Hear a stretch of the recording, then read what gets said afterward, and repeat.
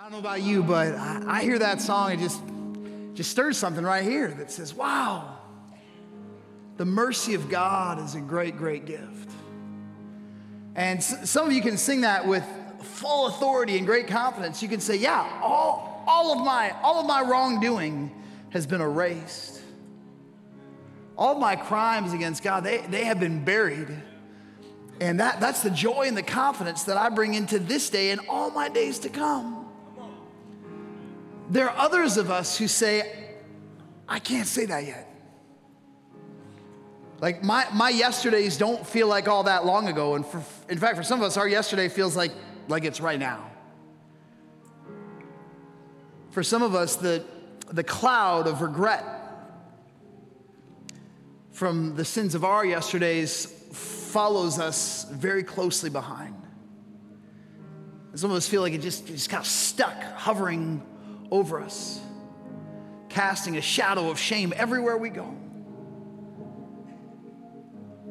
And I want to remind you that the hope that we have is because Jesus Christ willingly embraced an execution he did not deserve because his blood was shed. That's what that, some of you, you're kind of new to this whole church thing, that whole phrase, I've been washed in the blood, that can sound strange and weird. What we mean when we say that is that the shed blood of Jesus Christ covers over everything that we have ever thought, done, said, or imagined that was counter to God's best intent for our lives. And if you're someone today who you feel haunted by the ghosts of your past, you feel like you're still dragging those shackles behind you, I want to just give you a quiet moment to respond to God right now and say, Lord, if any of that is true, I need to be forgiven. I want to be set free. So I just want to give you just a moment to whisper that to God, and I'm going to pray over us. Father God, I thank you that the mercy of Jesus Christ is unchallenged, unchanging, and unflinching. I thank you that your forgiveness is immediate, it is complete, and its only condition is that we ask for it. Lord, your word says that when we have an honest conversation with you and we ask you to make us right, it says that our sins are buried under a blanket of pure driven snow. Your word says that our crimes against you, against others, against our very selves, they're thrown into the deepest sea. It says that when we're forgiven by you, you separate our sins from us as far as the east is from the west, which is infinitely separated from us. God, your word says that when we acknowledge our need for you, that you forgive us and you wash us clean. You reset the deck. You allow us to have a right relationship with you. You give us the opportunity to be rightly restored with the people around us. You allowed us to be reconciled with the version of ourselves that you call righteous. So Lord, I just pray that you would push whatever cloud, whatever ghosts, whatever shadows hang over us, and that you would blow them away with the gentle breeze of your mercy. And you would let every single one of us know that our only hope, our beautiful and steadfast hope, can be found in you, our crucified and risen Lord. We pray these things in Jesus' name. Amen. Thank you. Would you give a hand to our team? Thank you so much for giving of yourself to us, you guys. Wow.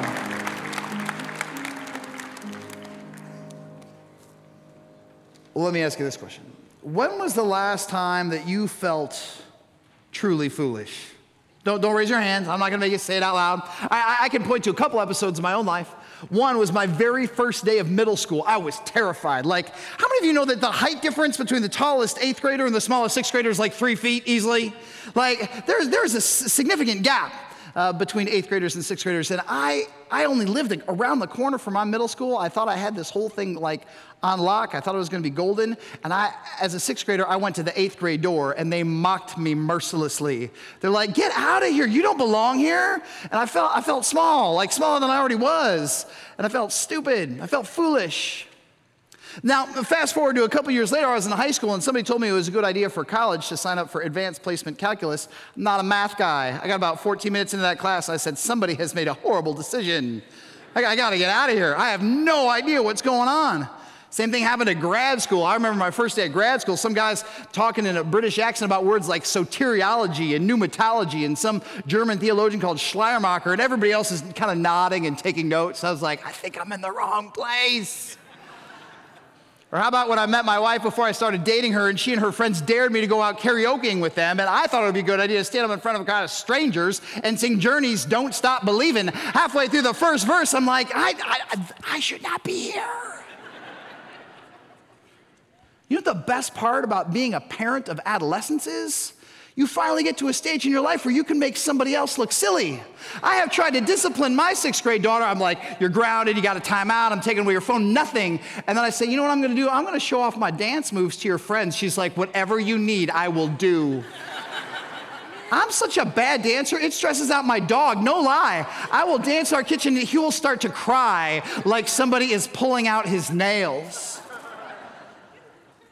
Sometimes we feel foolish. Sometimes we make other people feel foolish. There are times in our lives, though, where our faith causes other people to make us think that we might be foolish. For me, when I was in high school, I went to a public high school, and I remember 2 different teachers, both my biology teacher and my physics teacher, but ridicule what I believed. One did it generically, the other one did it very specifically in front of a packed classroom.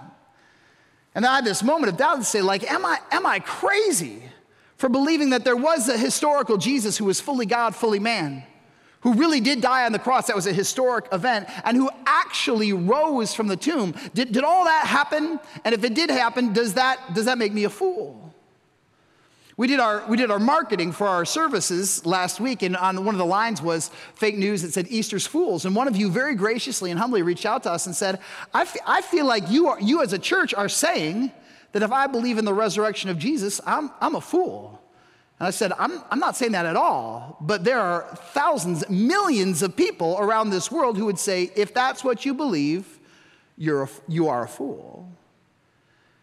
And one of the first followers of Jesus Christ, a guy by the name of Paul, some people know him now by St. Paul or Apostle Paul, wrote this in a letter to a group of people living in ancient Corinth who were trying to follow Jesus best they knew how. This is what we read in 1 Corinthians chapter 1, verses 18 and 19.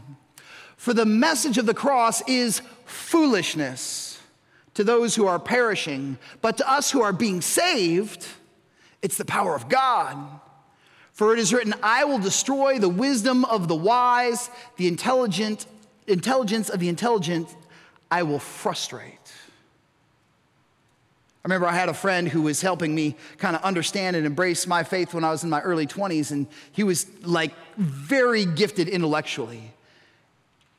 And he would say, Steve, there are people who are going to tell you that if you don't put all of your confidence, all of your faith into earthly wisdom, you don't know which way is up. There's a rumor going around out there that the wisdom of this world is the only wisdom that counts. But the Apostle Paul says that's not true. That's fake news. The world says a cross-centered message, that's foolishness. But we believe the good news says that a cross-centered message is the power of God. Now consider for a moment that you're somebody who's hearing the message of Jesus Christ for the very first time. And you live in first century Athens or first century Ephesus or first century Jerusalem. And some guy comes and telling you, hey, there's this man named Jesus. We believe that he was God in the flesh. We also believe that he died on a cross and he rose again. Many people are going to choke on that very second line. He died on a cross. Why is the cross foolishness? Because the cross is a symbol of shame. The cross is a declaration of death. The cross is an embarrassment to anybody who is on it or associated with it. We don't like the idea of a cross because our instinct for survival is rooted in our own self-preservation. Our base instinct is to avoid the cross. It is a threat to our safety, our security, our identity. Jesus, however, reminds us that the cross is not a declaration of death. Instead, it's a proclamation of victory. My friend Abdu Murray says that so many people fail to realize this beauty of the cross. It's that in the cross, so many of the loose ends about our human questions are tied together and reconciled. He says, in the cross, our longing for justice is satisfied. In the cross, our experience with sorrow is validated. And in the cross, our yearning for love is met because our longing for justice is satisfied. We see throughout American history a deep burn to see wrongs committed against other people stopped and rectified. Back on the east side, we had a museum that we used to go to, and in it there was this exhibit called With Liberty and Justice for All.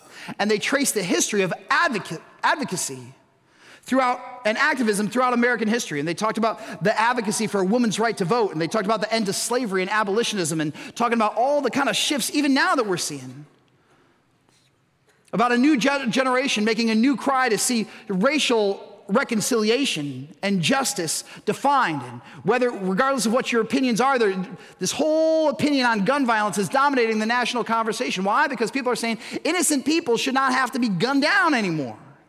And so we have this burn, this breaking of hearts, this tearing of robes of frustration that say these things should not be.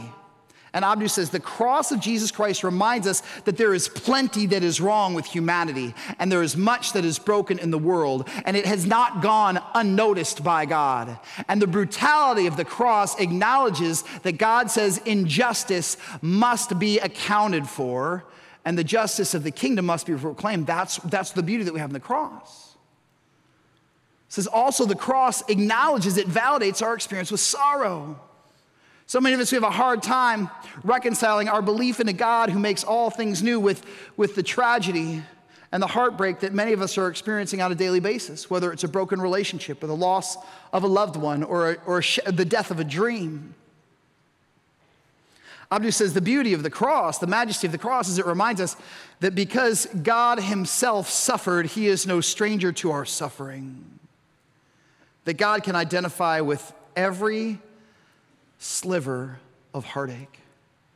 And then finally, he says that the cross is this just bold declaration of God's love. So many of us, we stumble through this life asking this question: does anybody even know that I'm here? Does anybody know my name? Does anybody care about my struggles? And we believe that God's love is what drove Jesus to the cross, and that as he hung on those splintery beams, our faces were on his mind and our names were on his lips. And if you ever have any question about whether you are loved by God or not, the answer in the cross is 1,000 times yes. See, in first century, people would say, why would I embrace something like the cross?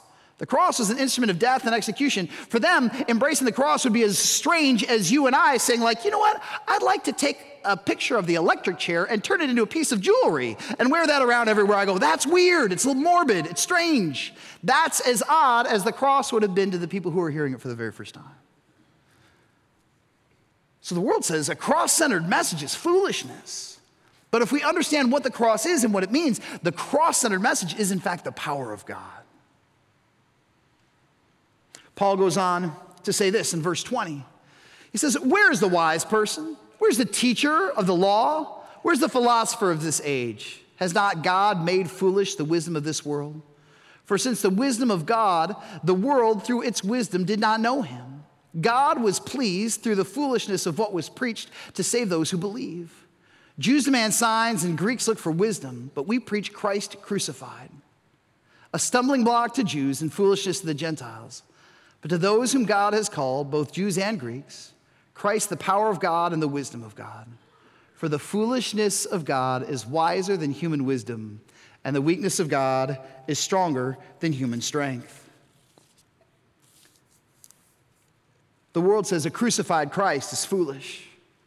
But the good news is Christ is both power and wisdom. A crucified Christ is both power and wisdom. I remember I had a friend who told me, he goes, Steve, there are a lot of people who will tell you that faith is a crutch, that accomplished people, intelligent people, significant people, they don't need something outside of themselves. They don't need a fairy tale to believe in to give their lives significance. And he told me, he goes, I used to spend years of my life saying, no, faith isn't a crutch. I can believe what I believe, and I can be on an equal par with you. And finally, he goes, I stopped making that argument. He goes, you know what? You're right. It is a crutch. People who are broken acknowledge their need for God. And he goes, I can't walk without him. If you think you can, knock yourself out. But I can. And I thought that was a beautiful way to spin it, because Ed was saying, there's no shame in me acknowledging that without Jesus, I cannot function as a human being. And I do, in fact, need him. He is both power and he is wisdom.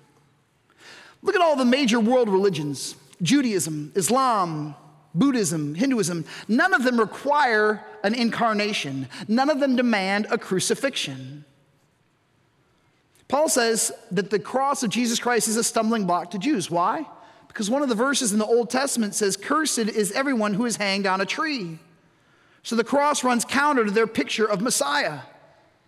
The image of the cross is one they kept choking on because they could not reconcile a cursed crucifixion victim and a blessed Messiah. They just couldn't, there was a paradox they could never kind of seem to work through. And then he said it was foolishness to the Greeks or to the Gentiles. The Gentiles, or the pagans, only trafficked in powerful deities. They worshiped God who could bring rain, who could grant wishes, who could defeat enemies. A cross symbolized a God who was weak. That wasn't something that they wanted to believe in. So many people who initially heard this message of a crucified Jesus said, like, yeah, knock yourself out. You can have that God. I want a better one. But here's what I'm realizing. Paul says in this passage, he goes that if God is not drawing you, if God is not calling you, you cannot see God as he is. Your vision of God will always be warped. Your visual spiritual filter is a little bit twisted. Now, I'm slightly colorblind. I cannot distinguish all reds from all greens. There was about 4 years in our marriage where I kept asking Kelly, have you seen my brown pants? She had no idea what I was talking about because, in fact, they were olive and I didn't know it. I didn't know it until my ophthalmologist told me so. The problem is that many of us keep trying to use human arguments to convince skeptics of a spiritual reality. But Paul says, to those whom God has called, Christ is the power of God and the wisdom of God. The foolishness of God is wiser than human wisdom, and the weakness of God is stronger than human strength. Now, sometimes we think that when people reject our message of the cross of Jesus Christ, they are rejecting us. I don't think that's always true. If your message is right, but your tone is wrong, people might be rejecting your tone and not your message. I had an acquaintance who likes to say, I have lost all sorts of friendships because of my beliefs. And I said, no, you've lost all sorts of friendships because you're obnoxious. People are not choking on your argument, they're choking on your presentation. And if you come across like a jerk, they reject a jerk and the message that the jerk delivered, even if the message is right and true and life-giving and good. But if your tone is gentle but firm and your message is right and people reject it, you don't have to take that personally.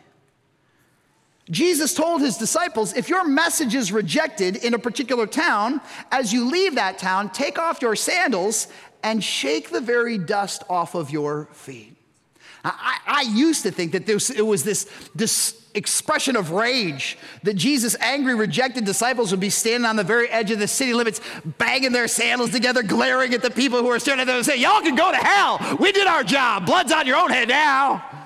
I don't think that's what they meant. I think that what was actually happening is that they're gently clapping their sandals together saying, our obligation to present truth to this community has been fulfilled.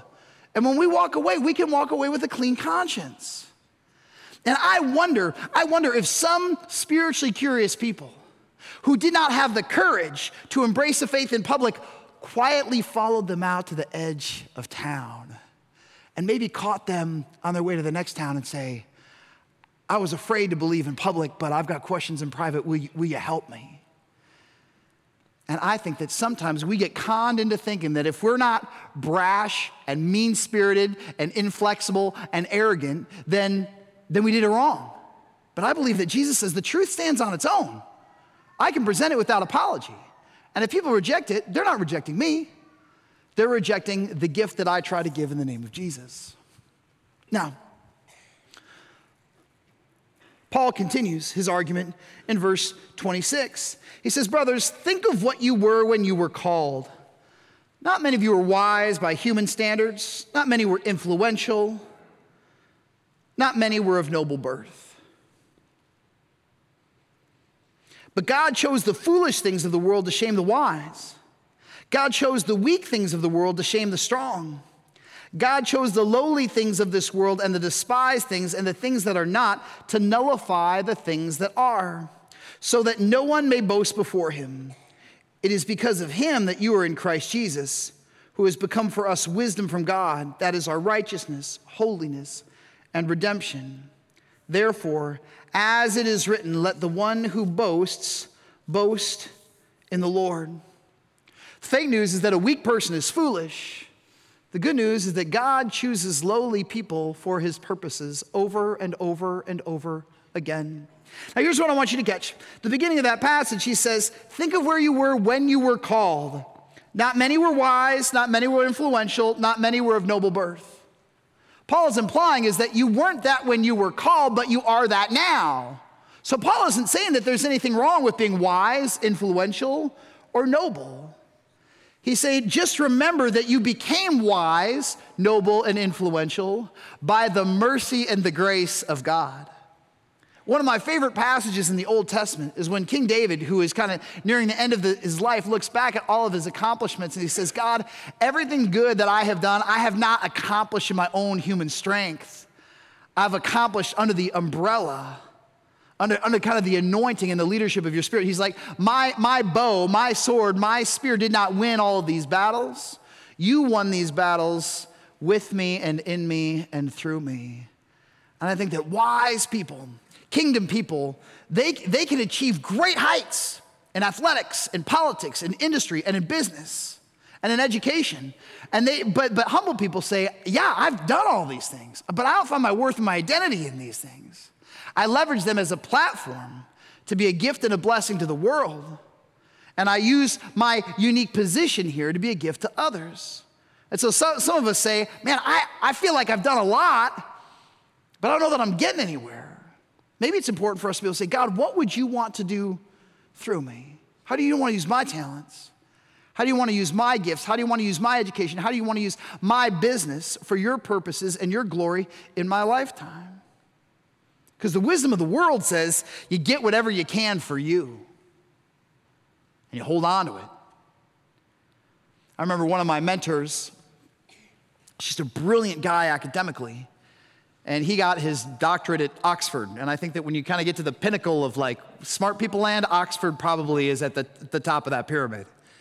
And he said that he was working on his PhD, and there was a peer in his group, and they would study in the library at the same time. And his friend, although he had not yet earned his degree, had the words Dr. So-and-so written on a piece of paper above where he was studying. My friend Mark turned to him and he goes, really? He goes, is that all it's about for you? Is the title and the prestige? And I love that his friend was honest enough to look him dead in the eye and go, yes, that's exactly what it was about. And Mark just walked away shaking his head saying, I am afraid that your dream for your life is too small. I'm so grateful that God has led Mark to go on to be one of the president of a leading evangelical institution that trains people who are doctors of philosophy and doctors of theology. Why? Because God has uniquely positioned him to be able to say, you can get to the top and never have it be enough. Let's be people who are wise. Let's be people who are influential. Let's be people who are of noble birth, but let's do that not for our own glory or our own credit. Let's reach those heights by the grace of God and then use those positions to influence others. And what I love is that when people of the kingdom, people who have nothing to lose, nothing to prove, people have nothing to hide, when they get to positions of influence, they can lead differently because they're leading out of the weakness of the cross, not out of the strength of the world. Just this last week, I was reading an article about leadership in Harvard Business Review, and they say bosses who get angry and yell at employees, the one thing that distinguishes successful ones and unsuccessful ones is that people who get angry and any of you who've been in business and you're working on a big deal, you're racing against a deadline, you know that tempers can flare and things can get heated. He goes, bosses who circle back around and say, I was wrong, I'm sorry, will you help me learn from this so I can be better next time? Those are people who build bridges with their employees. Those are people who endear themselves to teams. Those are people who are able to take business units on a long, successful run.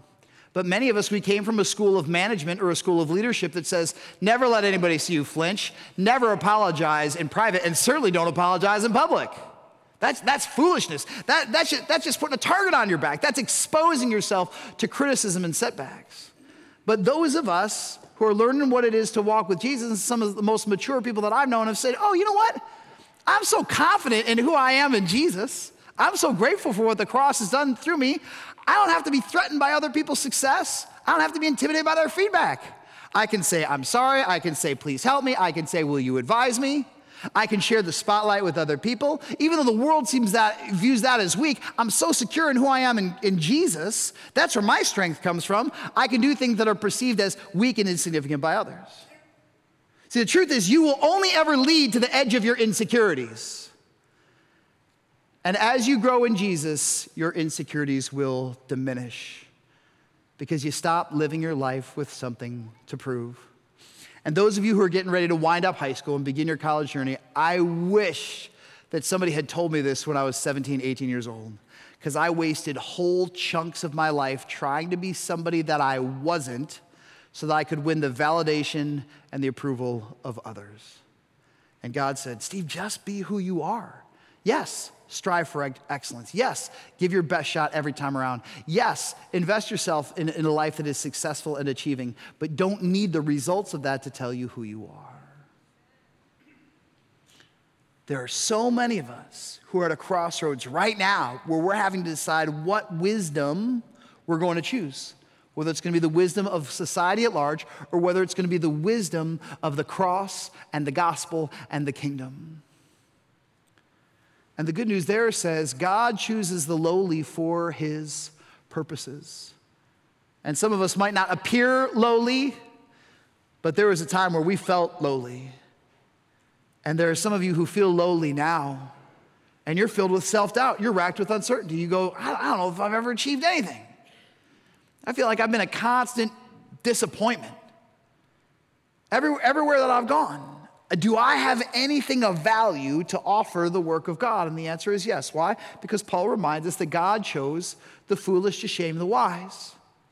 God chose the weak to shame the strong. God chooses the things that are not to nullify the things that are.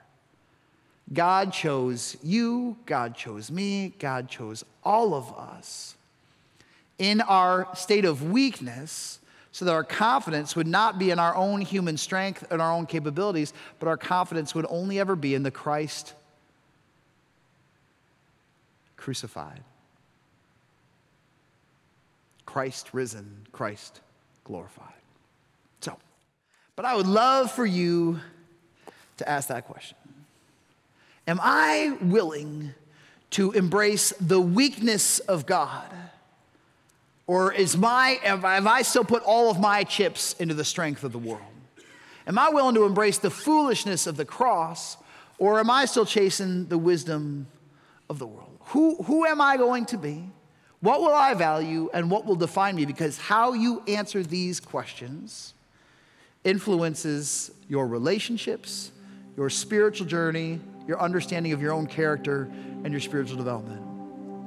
And my prayer for us is that we would be people who say, you know what, we're not afraid of our weaknesses, because it's in our weaknesses that we are made strong. It's us being honest about our weaknesses before God and others that give other people permission to be able to say, I need help too. I don't have to be perfect to be a part of this Jesus conversation. I don't have to be perfect. I don't have to have all of my ducks in a row. I don't have to have all my nails completely clean to step into a place like Central and determine what the next step is on my spiritual journey. And the Apostle Paul said, he goes, my ability to embrace my weakness is what makes me spiritually strong. And his invitation is that we would join him. Let's go ahead and sing this song together, believing that God wants to work through the parts of our lives that we struggle with to remind us and anybody who's watching that he's still strong.